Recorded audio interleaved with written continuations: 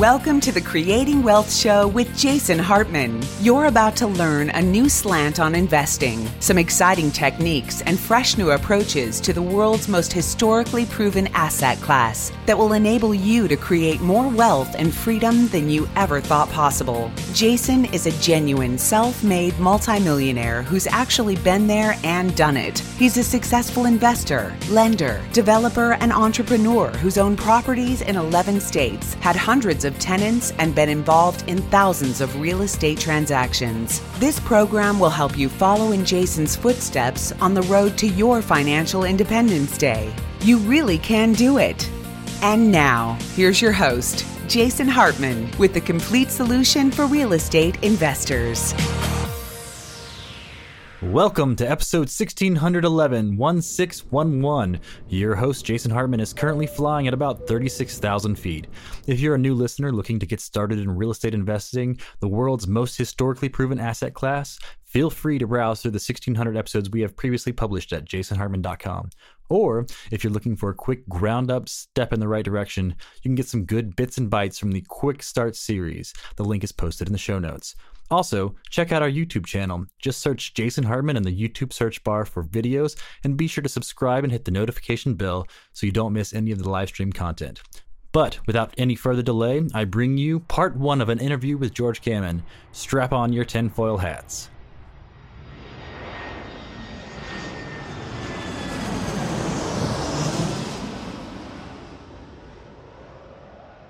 Hey, it's my pleasure to have my friend George Gammon back on the show. And today I asked him to talk about three things.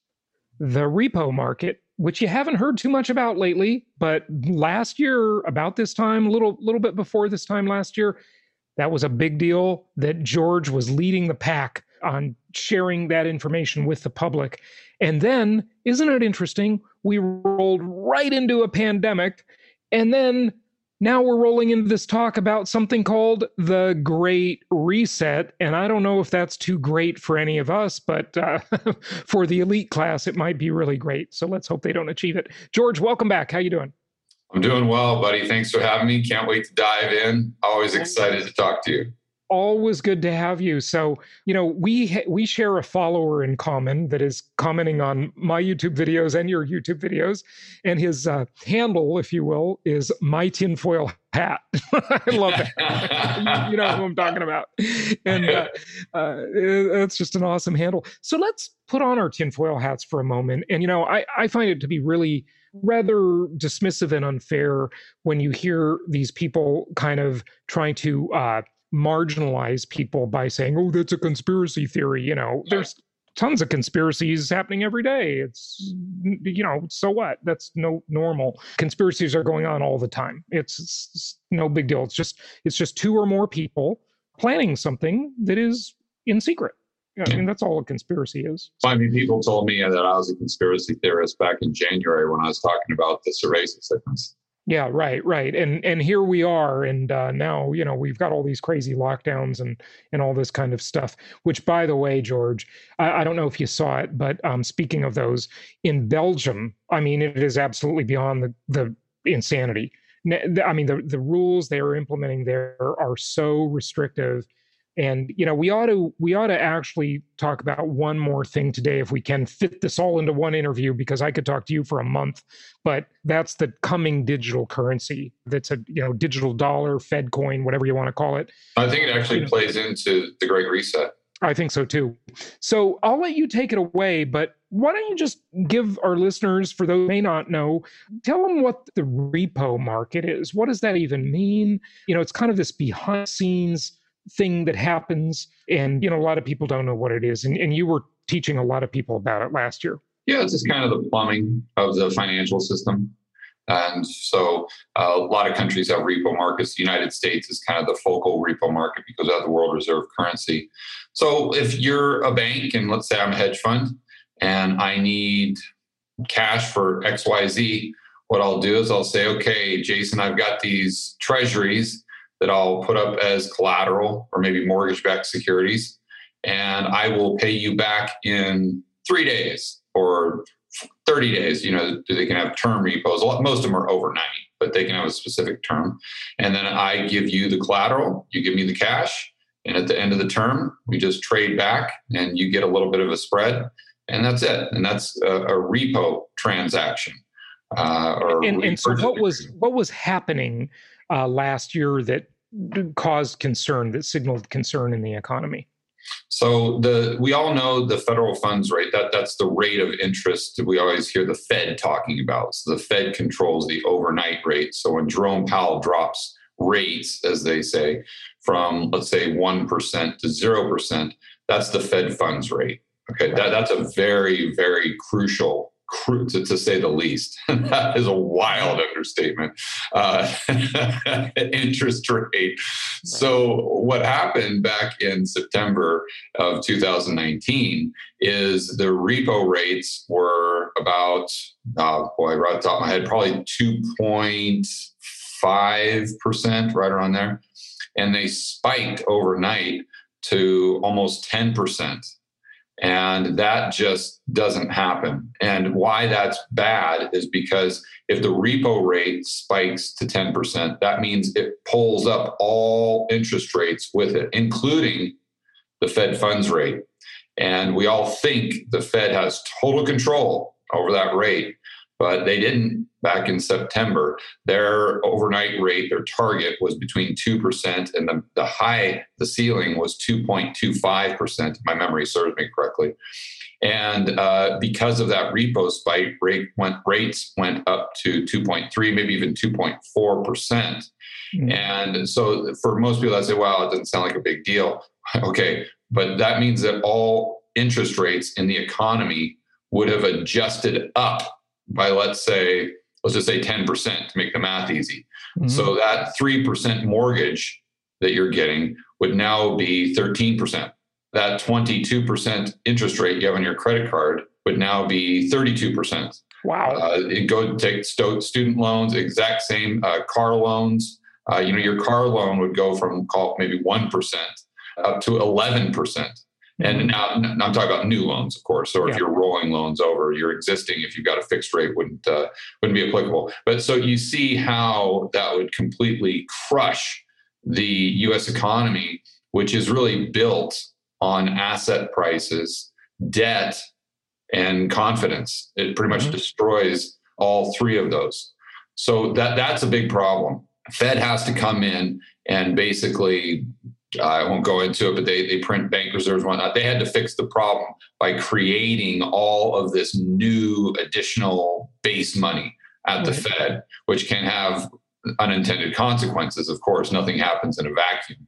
Mm-hmm. So that really was like giving a patient a thermometer and they have 105 temperature. Mm-hmm. And you're like, okay, something's wrong here, and something's majorly wrong. We might not know exactly what it is, but we can tell definitively that this patient is incredibly sick. So we knew that prior to I don't know how fragile your channel is with YouTube, but we'll call it the virus, for lack of a better word. Right. Yeah. So this is because the algorithms that scan every word said, decide to demote or promote or demonetize your video. Yeah. Or they did. They were. I don't know if they're still doing it. But that's why I always call it cerveza sickness. So moving forward, you guys know. And I had a few people ask me, what is he talking about when he says the cerveza sickness? They couldn't figure it out. Well, Corona is cerveza is easy. I think you guys get it.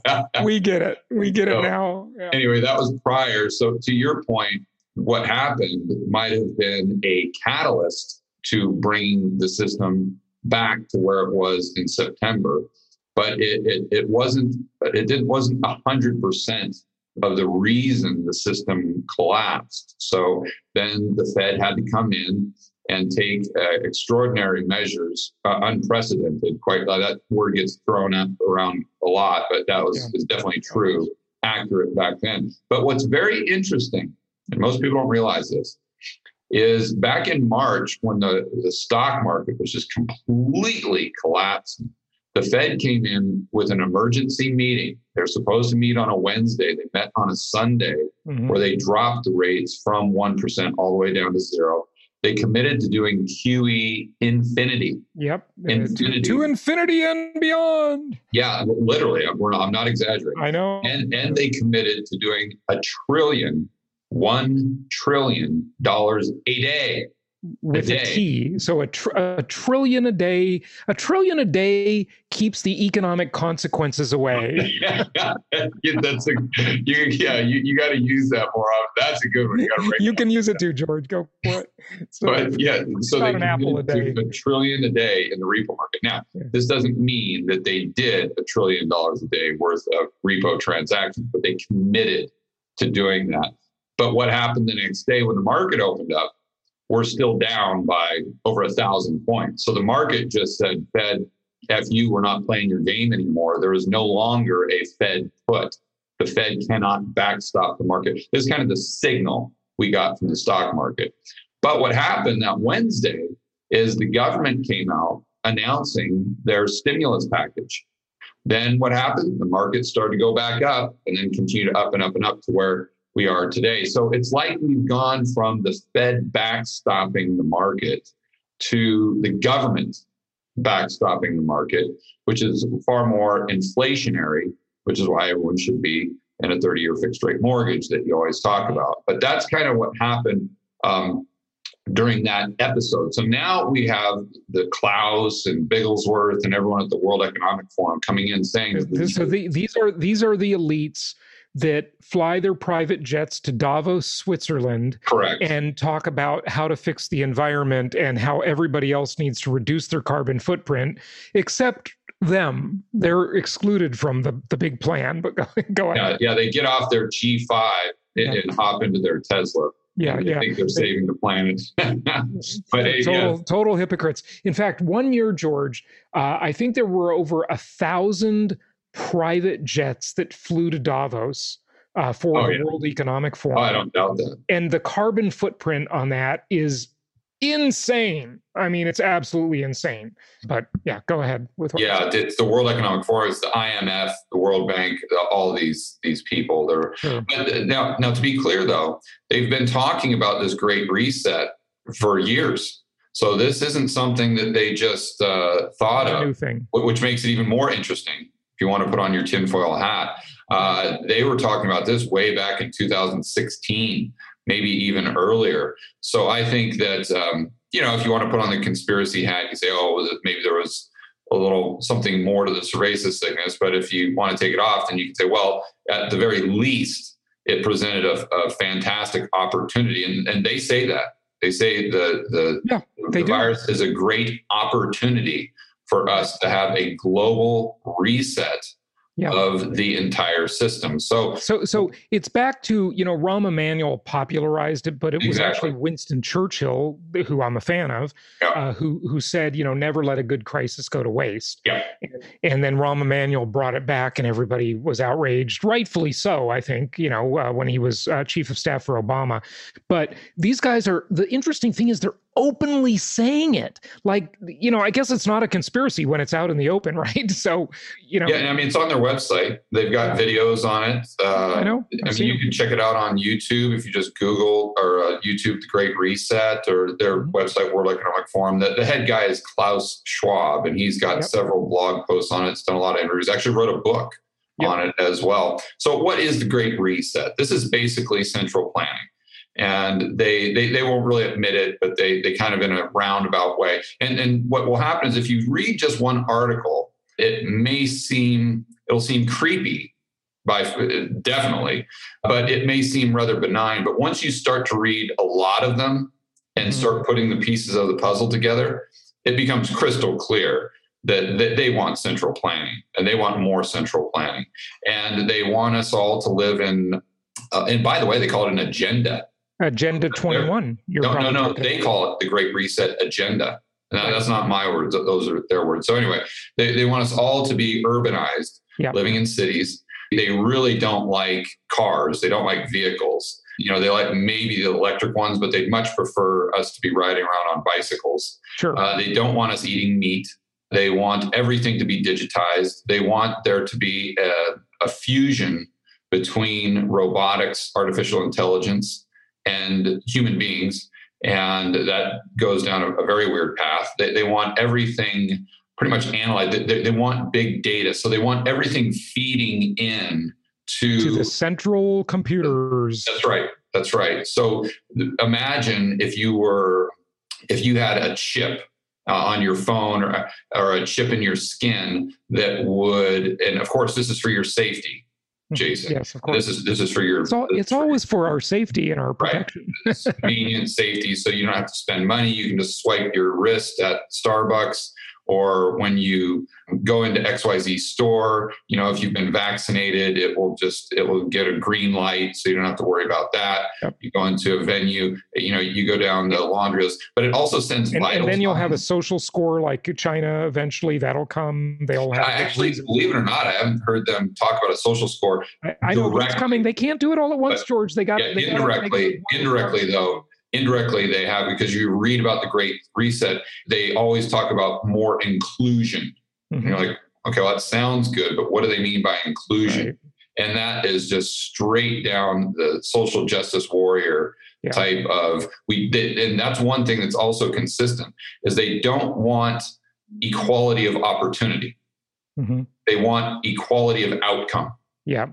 And they explicitly say that. So they want to re-engineer how society is structured. Okay. And they really want, anyway, so I don't want to get too into the weeds there, but that's what their vision is. And they're very, very into climate change, and they're into green energy. They're into big data, and they're into artificial intelligence. So going back to what we were saying about the chip, all of the transactions that you do on a daily basis go to this central, we'll call it cloud. All of your vital signs go into the cloud via this chip, to the point where they're even talking about your thoughts going into the cloud, including your dreams. So, and again, it sounds like bizarre stuff. Don't take my word on it. Go to their website, watch one of my videos. I show the blog post right on their website. So what's the argument for this? What would be the benefit in their eyes, or in their words, right? Well, the benefit would be that you'd have access to all of this information. This information would go into the cloud in real time and could give you all of this data that would improve your life. So as an example, let's say you're just thinking that you want spaghetti for dinner. Mm-hmm. Okay, well, that goes into the cloud. And when you go back home, then on your front door is everything that you need to make spaghetti. Right. Or maybe it's spaghetti delivered by your favorite restaurant. And you don't even have to get out your phone. All you have to do is think the thoughts. Yeah. And it just appears, and it gets delivered by a drone. And in their utopian vision, of course, because they're central planners, you don't own anything. You don't own literally nobody owns anything.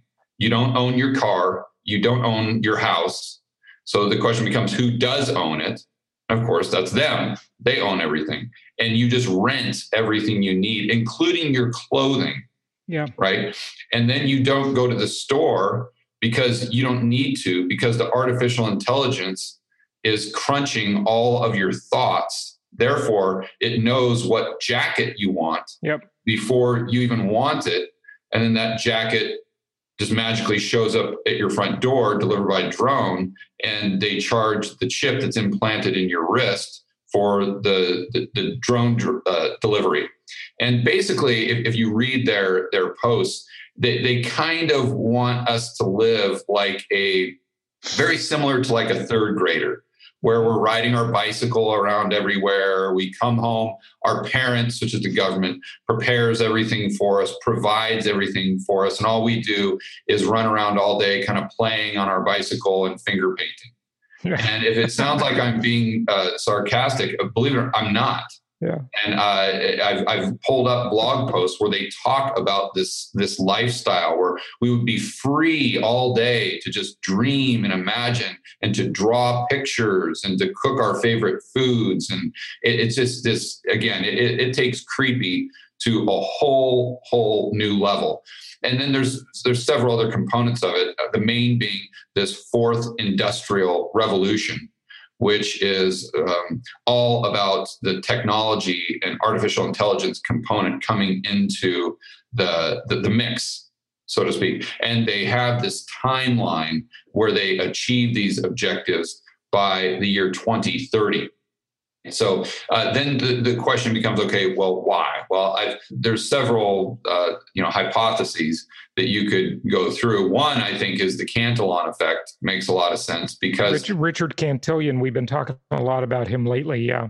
So if you look at how that works, and just to make things very simple, it's just when the Fed prints money or the government spends money, the people closest to the money, so the insiders, the political insiders, the financial the Wall Streeters and the banksters too. Yeah, that's right. They're the ones that get the money first before it can create price inflation in the real economy. So if you really want to put on your Dr. Evil hat and say, how would I accumulate maximum amount of, I guess we'll call it wealth and power?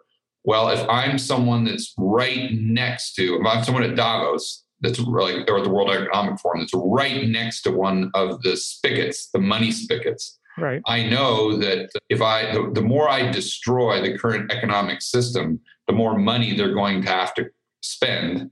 And that means more money is going to go through my back pocket. And so that's one kind of idea. But then you combine that with the fact that they just think central planning is superior. So I think the average viewer would say, oh, that's ridiculous. Just look at China. Just look at communist Russia. We can see that doesn't work. Or look at Cuba. Well, you have to really dive into the mind of a Marxist to understand how they view communist China. And Marx believed that capitalism was a vital component of the growth of a society. He did not believe that capitalism actually competed with communism. He felt as though communism was the next stage of capitalism. It was kind of like a baton that you would hand off.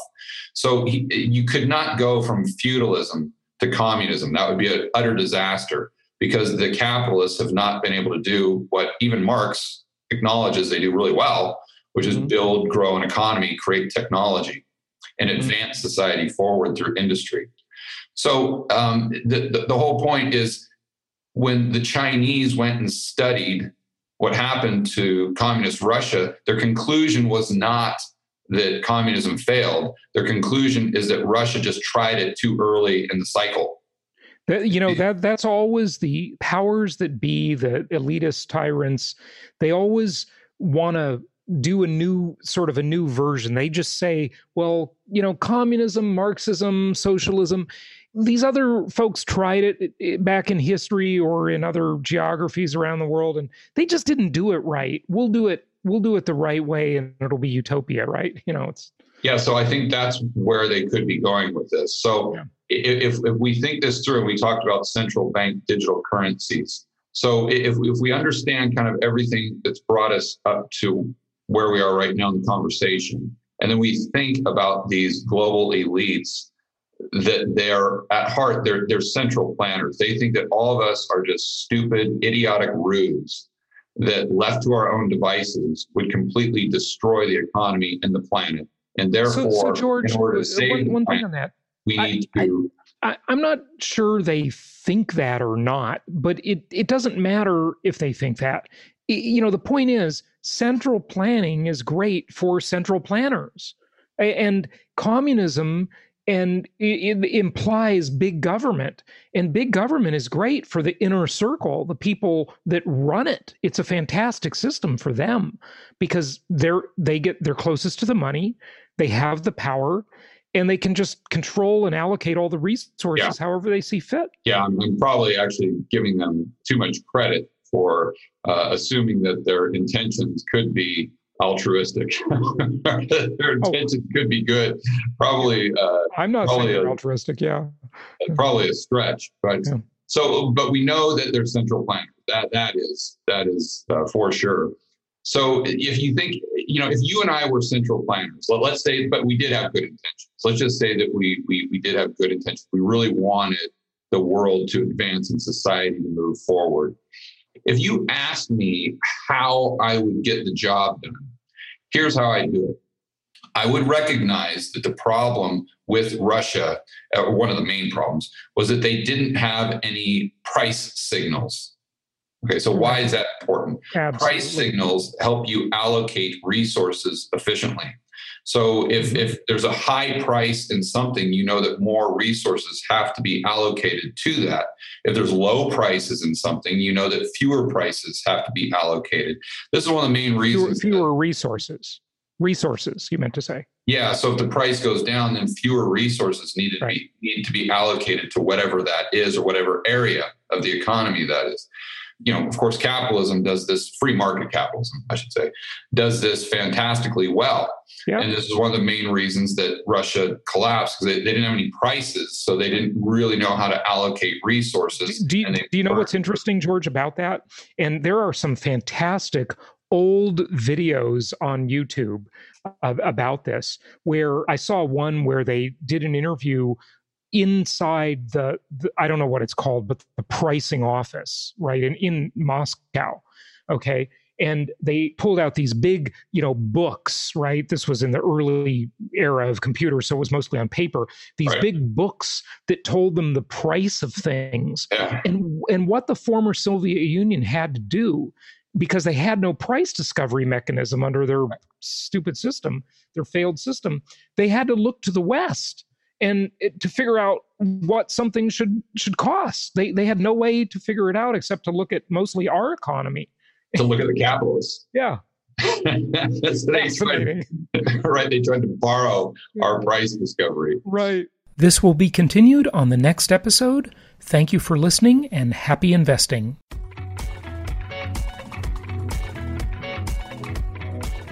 Thank you so much for listening. Please be sure to subscribe so that you don't miss any episodes. Be sure to check out the show's specific website and our general website, hartmanmedia.com, for appropriate disclaimers and terms of service. Remember that guest opinions are their own, and if you require specific legal or tax advice or advice in any other specialized area, please consult an appropriate professional. And we also very much appreciate you reviewing the show. Please go to iTunes or Stitcher Radio or whatever platform you're using and write a review for the show. We would very much appreciate that. And be sure to make it official and subscribe so you do not miss any episodes. We look forward to seeing you on the next episode.